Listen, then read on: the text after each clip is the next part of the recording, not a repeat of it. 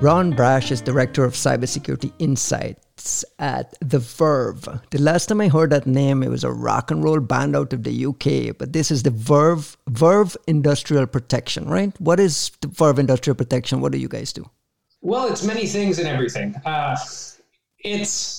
Verve Industrial is very different than the other industrial cybersecurity companies. So I'll kind of circle back a little bit, but it's roughly 25, 30 years of experience, but it didn't begin as a cybersecurity company. Cybersecurity is a relatively new concept. It came from a systems and integration company, and way back when from a gentleman that worked for Westinghouse way back 30 years ago. And his name is Robert Bavis, or Bob, as we call him. And so Bob was one of those guys who put in turbines and did all this DCS programming work. And eventually at some point he decided, hey, I want to set up my own shop and put out a shingle outside. And as he probably moved from project to project, he realized that there's, security is really the administration and management of many systems and the upgrading of processes and stuff like that. So he kind of magically went, well, I need to control all of my assets and I need to know what they all are and I need to know where all the skeletons are. And so security kind of became an evolution of that. And so roughly about 7 years ago, Verve kind of went through some management changes. Bob is still a driving factor. But John Livingston, the current CEO, kind of invested heavily into the company and brought it new life. And it became not just a services company and an integrator, but it became a cybersecurity product company as well. And it's a very different, unique route than the other companies in this space. And specifically focused on the ICS SCADA infrastructure. That's the only thing you guys specifically. do. The only thing we do. So every other company kind of went IT downwards into OT and ICS. We went the other way. We were OT and ICS first and went upwards. One of our main claims to fame is making IT technologies work for control systems. Mm-hmm. You can't patch everywhere, but sometimes you can patch and you can do it well, for example. That's one of the many things we do. But we take all of that knowledge there and we advise, we support, we deliver product, you name it. We're probably doing it very, very different, but that's our specialty. When I was prepping for this call, everyone's familiar with all these zero-day attacks and Exchange Server things and SolarGate and SolarWind and supply chain. It just feels like the world is on fire. And it also just brought me back to a sobering reality that less than a month and a half ago, there was a water supply. Attempted hack that was meant to be severely disruptive and dangerous to an entire neighborhood in Florida. And we kind of forgot that happened.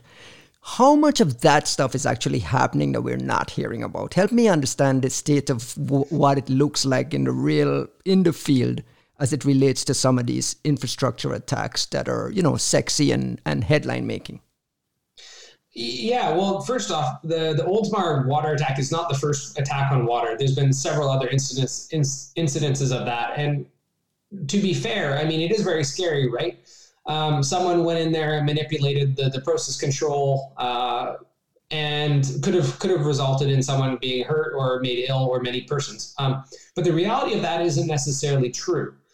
The reality of that situation was they got in through an unauthorized, which was once authorized, a remote access tool called TeamViewer, mm-hmm. and they managed to get credentials from somewhere else. Okay, so it's a very low complexity attack vector altogether. And then the operator stopped it. Now, there's actually many other cases where the operator would have stopped it anyways, regardless, right? The one main mistake was your control system shouldn't allow you to do 10 times the amount of sodium hydroxide in your water. You shouldn't allow something that's not safe. On the other side of it, you should have other backup mechanisms, for example, out of band failovers or alarming that is not electronic, primarily electronically driven. And so those would have most likely have been brought into this as well. So in the essence of the water incident, this one could have happened to almost any mom and pop shop. Take any discrete manufacturing, people that weld and make widgets or run a conveyor belt for making a concrete board. Those are all things that would be similarly affected under this exact same scenario. But because it was water, because humans' health was in it, it was really blown up. Wait a second, though. We should be. But was it really blown up, though? The reality that someone can come in through TeamViewer with default password and really have access to that, where the operator, I'm just going on what the public reports were, and there's a YouTube video with law enforcement explaining what happened with an operator kind of seeing things happening on the screen. like it just feels and sounds rudimentary. It doesn't feel like the type of controls that should be in place in front of drinking water. Am I making sense? Yes, but the part was in the news. They didn't talk about the other side of, not just did the operator stop it. There's about 5 or 6 other checks and balances before the water goes into the main. Right. So and they were convinced that there were additional fail-safe mechanisms that would not have had the lye get into the water, the actual water supply. But it's still ominous, exactly. Right? I mean, it's still ominous and nerve-wracking that a lot of our critical infrastructure is kind of duct taped together with these pieces of, poor bits of software and password policies and sharing of screens and all this nonsense. I mean, that's the real reality of what that world looks like, right? Oh, it is. And municipalities, I can say from Canada, maybe not for the United States, but I think they work on the same premise, is they all go to bid and they bid the cheapest. And once it gets built, it's either outsourced and maintained, right? Because usually the bodies aren't in the municipality to take care of it. There's no proper ownership and accountability. And so basically you wind up with paper mache, a bowl made of paper mache that's got water in it, and you keep slapping on more mache to try and make it better.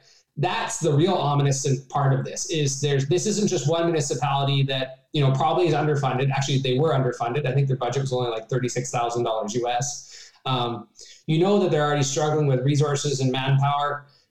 That is the more ominous part, which is we're not taking the adequate precautions to make sure these facilities are secure and well maintained, but we didn't engineer an adequate security from the beginning before we even get started.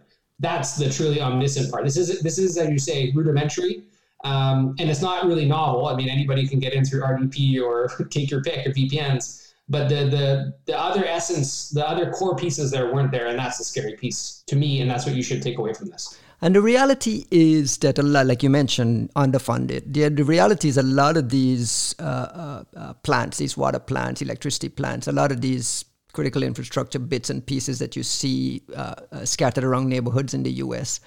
are underfunded, no security teams. They're blocking and tackling on phishing and all the everyday things that these things down the chain all the way down to ICS becomes lower priorities. Is that fair? I think so. Maybe not lower priorities, probably because the people that are taking care of these systems, right? If you take your average municipality worker, they're used to, if they have a pothole in the road, they're used to, getting out the cold pack and smacking it down with a hammer. Or if your meter's not working at your house, okay, they replace the meter. That's usually the level of extent and knowledge of most persons taking care of small municipalities. They know, for example, okay, they can read the pH meter, maybe in the water tanks. They can do the tests. Whatever the computer tells them is probably gospel. It's because cybersecurity in general, or knowledge of electronics, or just engineering concepts, is not a commonplace thing in 99% of the society. And so that affects your municipality, which is largely staffed by average individuals. I'm not saying that's good or bad, but they're just a good sample of what normal society is. And so that's another area that we're deficit. One of the things I like to do when I look at landscape issues and where things are is compare it to what the traditional computer user will understand. And Windows is a really good example of what you're talking about, baking security in from the start and building SDL processes and all the exploit mitigations along the line, right? So we have these, what I put up as like moments. We had the pre-XP Service Pack 2 days that that led us to the warm era. Then Microsoft shipped the firewall turned on by default, turned on automatic updates. People started patching, and we got to a place, in the Vista world where things seem to have regularized post-warm era. Where does the ICS SCADA world sit as you look at that? Are we in the pre-XP Service Pack 2 days there? Where are we? Ooh, good question. I like this one. Because Vista was the start of something, but it wasn't the end of something, right? Vista was the beginning of UAC and adding all those prompts and so on. But at least it trained computer users to understand boundaries. It wasn't meant to be a security boundary, but at least we got to the point where we were segmenting admin from regular users and so on. So that was a moment there as well for Vista. Yeah. So let's broaden that range by just one more Microsoft product era, which would be Windows 7. Because Windows 7, they did a lot of things good, right? So let's start here where we went from basically everyone can drive Windows XP, right? Who doesn't care about your driver's license, to having something that looks like some level of competency, like a driver's license. And then you have the pro driver on the right-hand side, the Windows 7. Maybe that's not a good analogy, but what I'm saying is the Wild West is the Windows XP days. Those were great. Everyone logged in as administrator. Guest account could literally do anything it wanted anyways. We're not there in the ICS world. We're not there anymore. Maybe on the embedded side, yes. Once you get inside of a device, have fun. When it comes to overall posture, posture is a good word of putting it. Overall awareness, even we're still before the Windows 7 era, we're still before the Windows Vista era, but we're getting close to it. But we're not past it or at it. Where are we? Where are ICS hardware and software vendors? Again, using comparisons again, where are they with the addition of things like anti-exploitation mechanisms, ASLR, that type of thing? Are we starting to see security being baked into it there? And is that being, and what is driving that? Is that .gov regulations driving that, or do you see security being an actual business enabler that drives these companies to start taking it seriously? Good question. So for top tier vendors, I think security is a selling feature. And so they've been doing it just because their customers have been asking for it, or they can afford to do it. They can afford to, they have manpower, they can get it to market with a few extra features. I think they'll be the ones that are doing it more. Now, there's a discrepancy when we talk about embedded software and hardware versus, and when we're assuming that they're all homogenous. When you take embedded systems, like let's say a router or a switch, that is largely commodity. It can use the same Linux kernel as another, the Linux Cisco equivalent of it in the industrial world. In those type of devices, especially if it's a top tier vendor, you will see things like sometimes stack hardening. You will sometimes see things like people looking and adding canaries to binaries. You will see SSH only to those devices versus Telnet being allowed and SSH as an option to enable. You will see more of that. But it's segmented by the maturity of the company and availability of resources versus a lot of the other smaller things where you may not see it, right?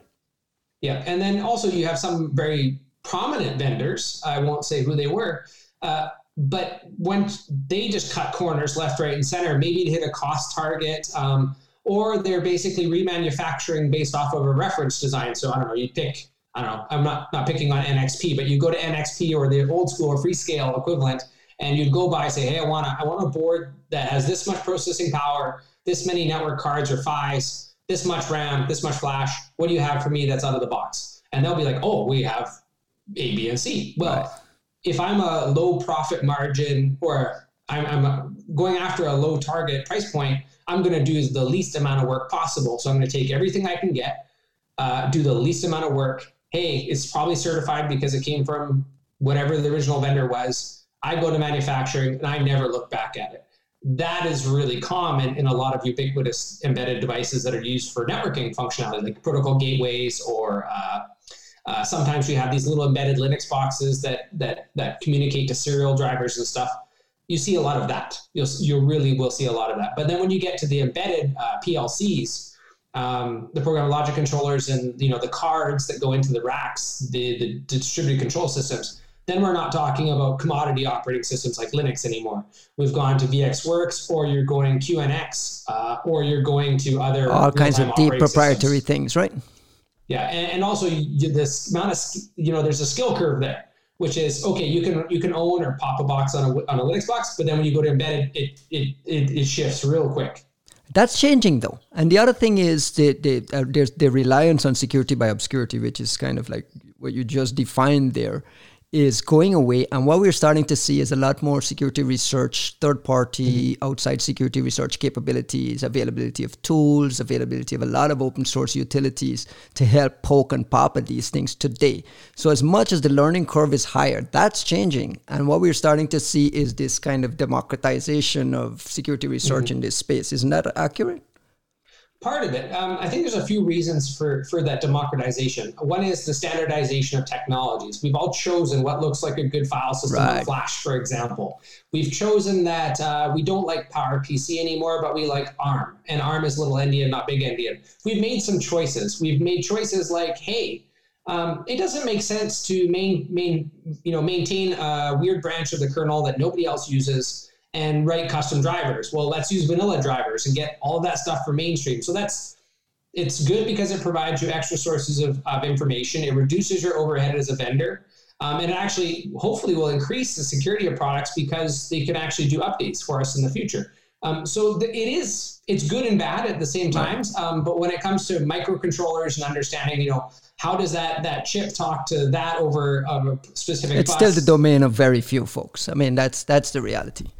Exactly. And then just because you have one PLC, and you think you understand it, but the application that's on it, that it's running can be very different from another, even though it looks the same to you as a model number. So there is a lot of nuance to it. It's not just, I have the knowledge, let's go. And that's the other thing is like from the defender's perspective, a lot of the defenders don't have the capabilities and the tools and the ability to even validate or verify the root of trust on some of these things. That when I talk about the availability of resources and expertise to manage these things there, it's not just the folks making it, it's the folks deploying it and managing it and administering it, right? Even there we don't have the tools and resources available for folks to even validate any of this. Absolutely. I mean, the industry is focused on producing red teamers and malware analysis pros and threat intel hunters and this and that, and all of these sexy job titles. And it's really cool to break stuff. Don't get me wrong. I love it as part of my job. But that's not what the industry needs. We need doers that fix things, that properly understand the difference. Like, hey, I might not be able to make this product better, right? It's a locked out product. It's from ABC manufacturer, but I have a choice in front of me, which is disable Telnet and use SSH out of the box. Right. That's the level of skill that we need more of. I mean, as an intermediary step, I'm not saying that, if you work for a power company, you should understand how embedded electronics work. It might help to have some knowledge in that domain. Like, hey, what does that CISA alert mean when it's talking about a buffer overflow? It is good to have some basics there, but there's a light path and then there's the expert path, and nobody's asking. And I don't think the industry is asking everybody to be a craftsman of sorts. We're looking for someone that's wants to know enough to be able to make an educated decision and know when to ask for extra help and to push out the right things right off the bat, not just accept things as is. You should never do that. When you zoom out at securing tech at a very high level, what you're essentially doing is attempting to remove complexity, reduce attack surface. Is that what's happening in your ICS SCADA world, or are you so way behind where it's not on the security side, it's not that mature? The IT side of most organizations, and up until maybe the IT OT firewall, is usually pretty good. I won't lie, it's usually pretty good. Now, when someone says there was an OT ransomware attack, usually what you've seen is the holes in that concept where maturity means security. It doesn't. Security is the result of maturity, hopefully, right, and a series of other things. And when you see someone say, hey, XYZ got ransomware, well, largely it's because the other pieces weren't there that they should have been doing for the last 2 decades.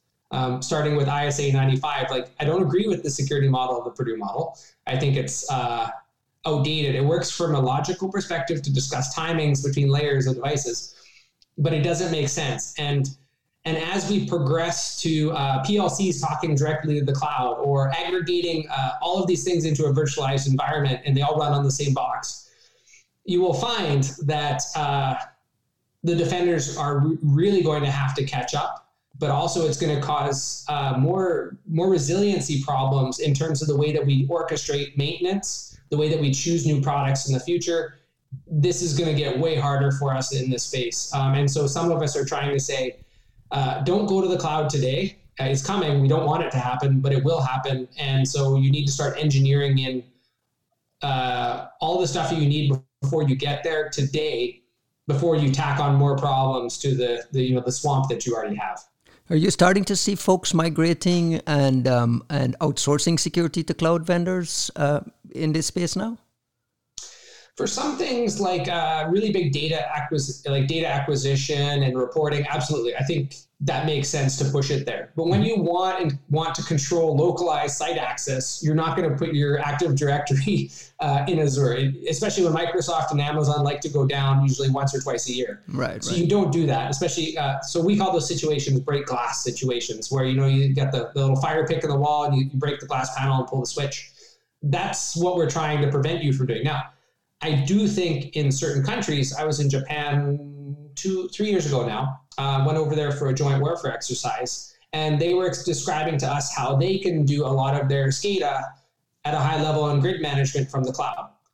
They have an advantage that North America doesn't have. And when I say North America, Canada, United States, and probably good portions of Europe, we don't have fiber optics to the curb everywhere. Right. And so that's a humongous limitation where if you're in the middle of nowhere and you have 5 megabits per second, you're not going to be doing any control in that nature. Especially when we're talking about when someone says real time, I ask, what do you mean by real time? Are we talking about you can detect that your web page is slow, or are you talking about something you'll never be able to notice in your entire lifetime? When we get into that second category, their cloud is not going to happen, but it will work for things that are slower moving, like maybe 30 milliseconds of delay, stuff like that. I think it will work, but it will only work under certain circumstances if you have the infrastructure. This is a question. Use case. This is a question I ask the APT hunters, the guys who are tracking APT on traditional networks, is what percentage of all attacks that is actually happening do you speculate we actually have visibility on? And I'll turn that question to you in your world. What percentage of all attacks that are on the way right now, we'll never know, but what percentage do you think we have visibility on? Are we just seeing the tip of the spear? Do we have eyes on a good subset of what's happening? Help me understand our level of visibility. I think our visibility is near zero. Really? Really near zero. And so wait. I want you to linger there for a second. Because I get this ICS CERT newsletter. I think it's a quarterly thing that the ICS CERT puts out. And there usually is a list of pipeline attacks and gas type attacks. Not much detail, but you'll get a glimpse into some of the things that have been reported and are being tracked. ICS CERT put out 250 security advisories in 2020. Average CVSS is 8.0, 41% increase in critical, 47% increase in CVEs, right? It just sounds like there's so much happening there. And you're saying that that's just 0% of what's really happening. Is that accurate? Absolutely. So prime example, and I'm not knocking CISA or any of the certs. I have one vulnerability that will be released in June that affects a very large amount of turbines, but I've submitted a lot of stuff to a lot of vendors in the last year and a half, and only one of them even got a response from the vendors. And maybe that's because CISA is going through some organizational changes due to a different administration. Right. But the whole vulnerability reporting system is honorary. Nobody's holding people accountable to it. Nobody's making sure that the data is synchronized, right? So CISA does an alert, and it lists the CVE, but NVD says it's reserved and gives you no details, including the CVE string. Right. So and that's not unique to your world. Like, that's just generally how security responses happen. But if I have about 6 or 7 vulnerabilities and I actually have a 30-page report for one of the top tier vendors that they're ignoring or at about day 45 right now, that's very telling to me. That means that we've barely touched the surface in at least knowing the vulnerabilities in those products. Now, we can assume that they're all vulnerable, and maybe that's the right way to go. But in terms of what CISA can be monitoring, or any of these government agencies, I mean, we're assuming governments are omniscient and amazing. But the truth is, they're usually probably some of the more slower movers in the industry, or they're taking credit for other people's work. I can't remember who quoted that. I feel like that was Clint from Clint Bogdan, but. It's an interesting way of looking at it. Now, I don't think we really have a good idea. I don't think many asset owners, except for maybe a few, really know what's going on. But then again, where does your visibility start and end? So if you take the FireEye, they have like an hourglass where they say attackers are prevalent on the top, right, in your enterprise IT systems. And as you get closer to the bottom, they're not as present, but consequences are higher down there, of course, in my world. That's another issue why there's no visibility is you can't know, or because these places are very defensible, to quote Rob Lee. You might find that it's very hard to make changes in these environments, and your biggest risk is probably insiders, accidentally or malicious. So it's very hard to think of it from a monitoring perspective. And if you're good at this stuff, you're not going to be broadcasting it probably on the internet, because when you start playing with water, electricity, hospitals, nations, you're going to wind up on a hit list pretty quick. And you're going to have a hospital at your front, or a helicopter at your front door. But does that mean that the attackers that we're seeing, like in the wild attacks against these types of systems, is all nation states? Oh, and I don't like that word nation state either. Nation state. When I say nation state backed, yeah, it's true. Maybe it's important for us to define what we need by nation state. When I say nation state, I'm talking about how we, on the computer, in the regular enterprise security world, we view nation state within the realm of APT and government-backed cyber espionage type activity. When I read a lot of these stories, and again, I'm not from your world. I'll admit that I'm very much an outsider observing and trying to understand what's happening there. When I read these stories, I get a sense that a lot of it is signaling capabilities. Infections might just be signaling capabilities. The idea is not necessarily to take a city power offline, but it's to show that we can do it, or we have the ability to do it. I mean, I'm thinking about it along the sexy, headline lines. Is that fair? Yeah, and we have to be mindful of where some of those reports and who wrote them, and why they're being written. Yeah, exactly. And also, certain countries have a military machine, and that military machine, and some are not just military, but some are very espionage and intel focused. They signal a different message regularly, saying, "If you don't play by our rules, we'll stomp you into the ground."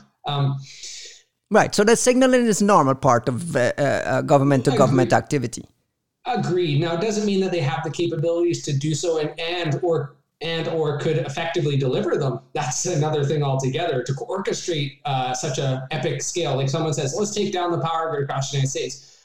In theory, it all sounds wonderful. Right. But if you need to think about the amount of manpower, the orchestration and stuff like that, I mean, the government can barely... It's not a trivial operation. Some days. Exactly. We can barely keep it up when we're trying to keep it up.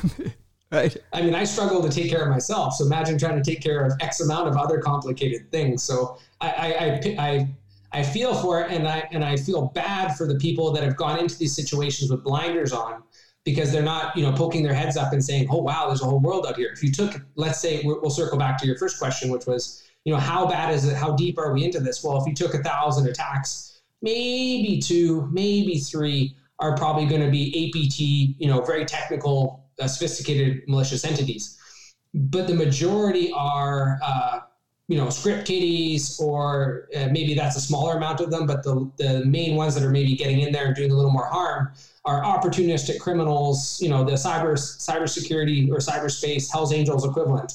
Ransomware gangs too. I mean, ransomware gangs may not reach that level of what we describe as nation state, but they're the mercenary groups who are monetizing a lot of these things. And exactly. For ICS and the types of systems you're talking about here, it's so much more critical, and downtime is so valuable that ransomware there becomes a lot more lucrative and a lot more of a big business. And we're also in first world countries. And so I think as you get closer to second and third world countries, the level of sophistication that's needed is zero or closer to zero than it does, let's say, to take a main energy producer down. It doesn't quite work the same way because budgets are different, skills are different, resources are different. So if you're, let's say, in Mexico, and I'm making this up, a big portion of probably what you're going to be dealing with from a cybercrime perspective is basically low-level, no-name people doing, because everyone's still running Windows 7 or Windows XP or Vista still, because it's a different type of world. It's going to be more racketeering and localized gang extortion. But when you start getting towards like the higher profile targets, they actually are more equivalent to, let's say, naval pirates of the Caribbean way back when, where the English were the first people to figure out that, hey, we can basically extort pirates to working for us or kill them. So that's what the English did. They said, let's turn them against the French and the Spanish. So when they did that, they said, don't attack any of our English assets. don't do something that's going to provoke a direct confrontation or a war with Spain or France. But I want you to go after that really small colony over here, this little set of islands, because that's going to inconvenience them and keep them busy. But if you don't, we're going to kill you. We're going to wipe you out because we have the forces to do so. I think that's a more representative analogy of where those groups and those gangs are today. Those maybe some of the nation-sponsored ones, but not the pure APTs. But I think the majority is the naval pirates, if anything. Right. What worries you the most? In your world, the kind of vulnerability research you're doing, the kind of services calls you guys are taking, the kind of paint a picture for me of how worrying it is. I know you mentioned earlier there's a lot of fail-safe mechanisms, a lot of these things are built, but at the same time we keep hearing that these teams have no resources, patching is crap, even availability of patching is crap. So I feel lost that it appears dangerous and there's a lot of FUD and hype around all these things that can happen. And what is the reality? Well, I mean, to quote my favorite Hobbit, right? Every day you step outside your front door is a new day, something along those lines. I think there is truth in there's danger here and there's risk and safety concerns, especially for environment type stuff. Don't get me wrong. But I think a lot of it, if you took in all of the other compensating controls and you wound up at a reasonable risk, a residual risk, you'd find out that won't keep you up at night. In certain situations, it probably will. Like that one facility out of 100 is probably terrifying, and it happens to be right next to a city, and it has chlorine gas. Okay, I'm going to be more concerned about that one for sure. But I'm not going to be concerned about that steel mill down the road. Yes, a few hundred lives could be lost or stuff like that. I'm not trying to be unhuman about that. But that's far less concerning to me than something like water or oil refinery that happens to be next to a city. That's a very different perspective. So I do stay up on that. I think there's a lot of risks in the products. I think that dependence on certain countries for right or wrong is a risk. And by the way, this isn't new starting with SolarWinds. This isn't new with anything else. For example, in a previous life, we would get boards, PCBs, Gerbered and manufactured in China. We would get some basic pieces like, simple resistors soldered on there because it was cheap. But when we never sent good parts there to be soldered on because we knew that we wouldn't get back what we bought in the first place. So they'd ship back the boards. They would be rebuilt in Germany or in the United States, reflashed if they had anything flashed onto them. And we would double check it. So there is some checks and balances in there that have been, these OEMs have been aware of for quite some time. Doesn't mean stuff doesn't slip by. Shipments don't get interdicted. But the screaming from the rooftop thing, it's warranted under certain circumstances, but don't be the boy that cries wolf. At the same time, isn't it fair to assume that there's a SolarWinds circling around your world happening now as we speak? I don't think you even need to. I mean, almost all of the Windows-based applications ship with really old versions of .NET. Right. So, I mean, the assumption is like a lot of that stuff is royally pwned, right? I mean, you could. I mean, you don't even need to insert your own backdoor if they're shipping with it legitimately. Or various OEMs actually shipped TeamViewer built into their installers for their own tech support. So why add your own weapons and backdoors if you can get away with legitimate functionality? Yeah, the features are already there, right? Absolutely. Well, my SANS ransomware attack was basically that. I used BusyBox. Exactly. And I said, I just used Telnet and all the stuff that's in the shell. I didn't need to bring anything else to the party. The first time we connected, you were doing some really cool research. I believe it was on yacht systems, satellite systems on yachts. Is that accurate? Yeah, I did do some GPS work. Yeah, it was the GPS work.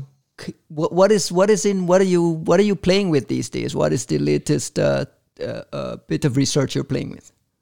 Well, I mean, I just finished that SANS ransomware on 3 different embedded devices, and that was a heck of a reverse engineering project for a month and a half. Where can we find that? Where can the listeners find that? I believe they'll be able to find that. SANS will be releasing it shortly. So if you're following SANS and the ICS kind of domain, it should show up pretty soon. And I probably will write an article discussing it in detail. None of the GPS stuff, none of that stuff anymore? Not so much. I just only have so many hours in a day.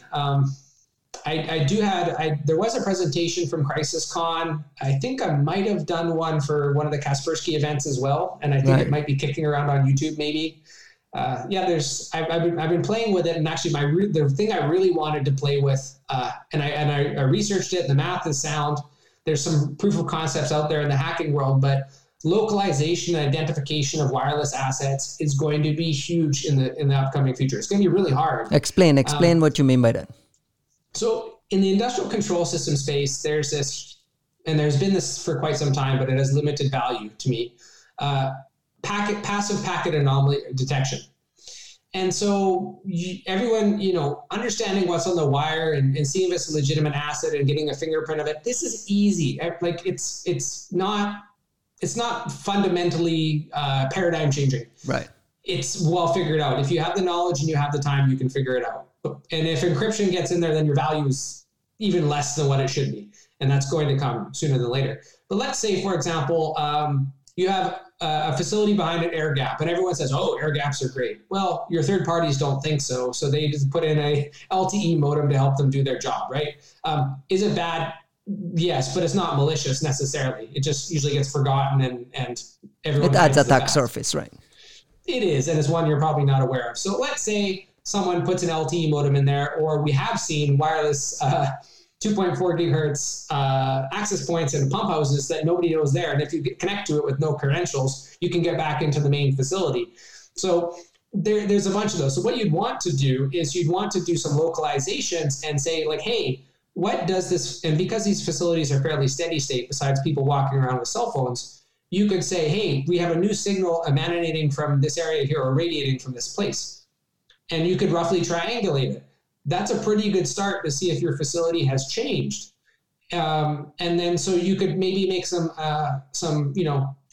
you could push out a request for an investigation by the security guard, or but next time you do your walk around by the site supervisor, go see if something's been plugged in.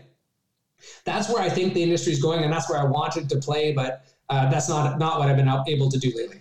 Interesting. We're running out of time, and I want to let you out of here with this question on traditional, CISOs building security programs to defend organizations today.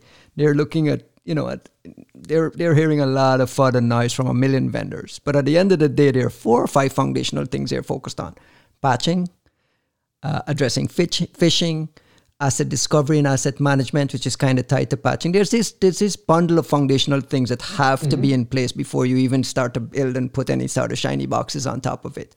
In the ICS world, can you give me those 5 checklist foundational things that must be in place to protect those systems and help defenders understand maybe some things that they're maybe not thinking about? Oh, good one.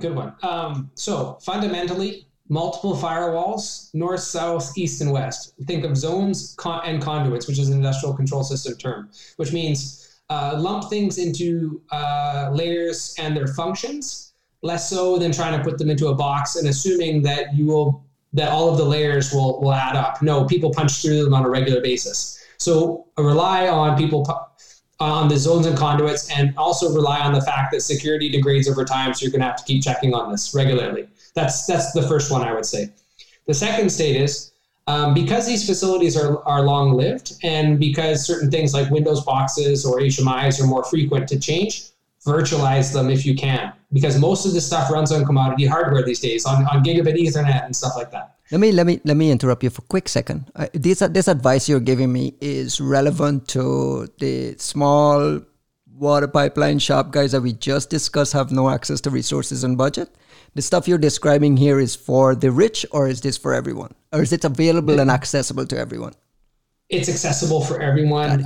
So let's say at $100,000. That's a good budget. Let's set a baseline at $100,000 a year, your budget to secure a water plant. These foundational things can be gotten for that. You can do a really, besides maybe some of the human labor, because that's expensive, but in terms of equipment and resources and licenses, you can get a lot done with $100,000. For example, a couple resilient Cisco switches, right? Because everything is really cheap nowadays. We're not talking about 10 gigabit per second here. We're talking about 1 maximum.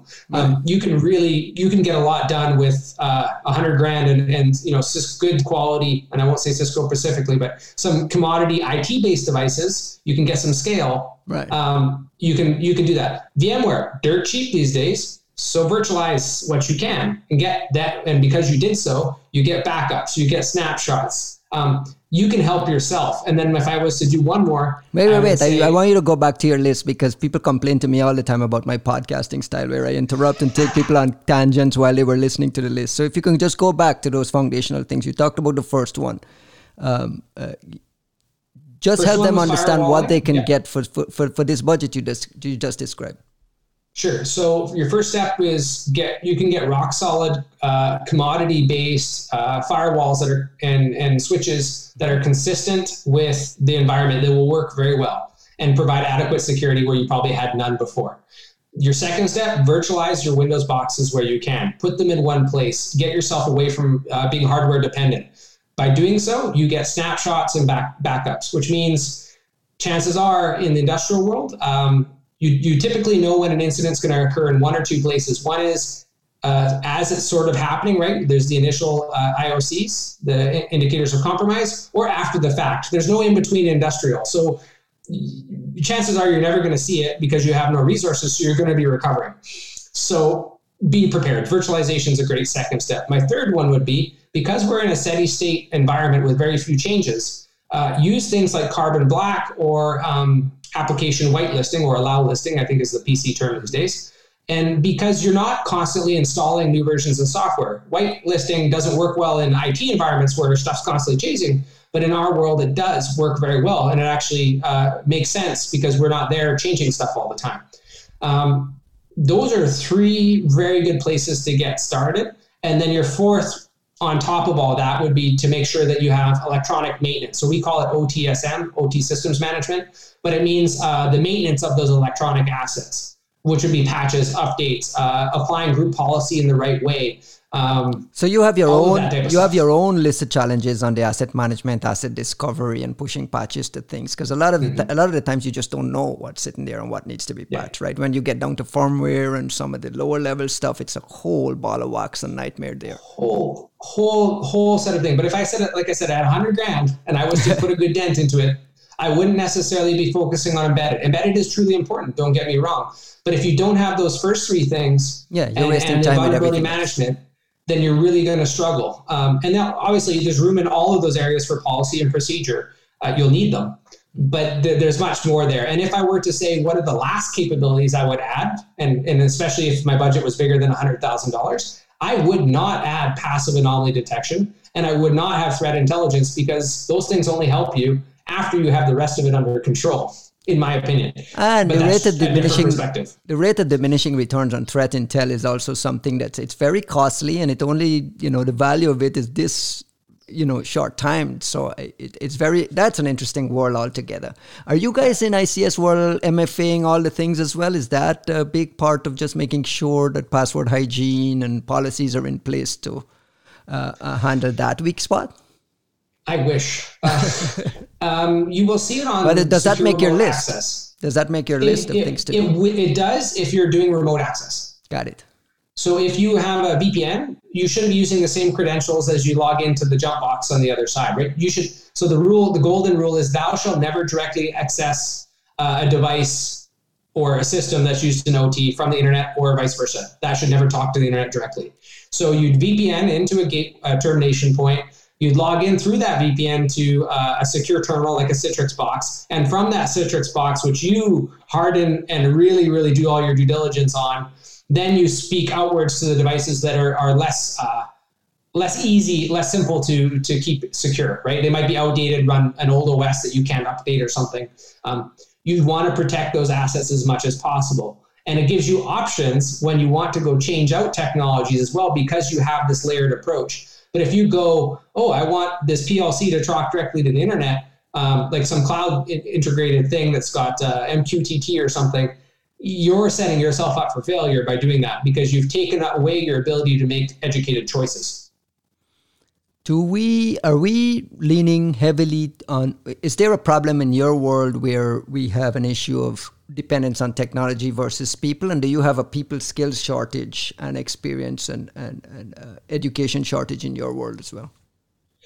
And yes. And another more important question, are skills from traditional security, enterprise security, transferable to that place? Oh boy, this is a very loaded set of questions. I know. I'm just babbling randomly because I have a list of things I wanted to talk to you about. We're at 45 minutes in, and I'm like, Okay, so across the board, there's a skill shortage, not a people shortage, a skill shortage. So if you go on LinkedIn, I'm going to see a bazillion persons on LinkedIn that say they have certifications and education and all of this stuff. It doesn't mean they know what security is, much less engineer it in the first place or do it. And that's because of lack of experience, or it's because our curriculum and our training programs are not up to speed? Well, education in Canada is considered a revenue-generating activity. So all over the world, that's not unique to Canada. Right, but I like to speak about what I know. Right. In that case, that's very problematic because everyone's focused on the breaking of things, which we kind of circled back to. So there's all these people that are red teamers and ABC peoples, and that doesn't apply to what we need. So there's a skill shortage of defenders.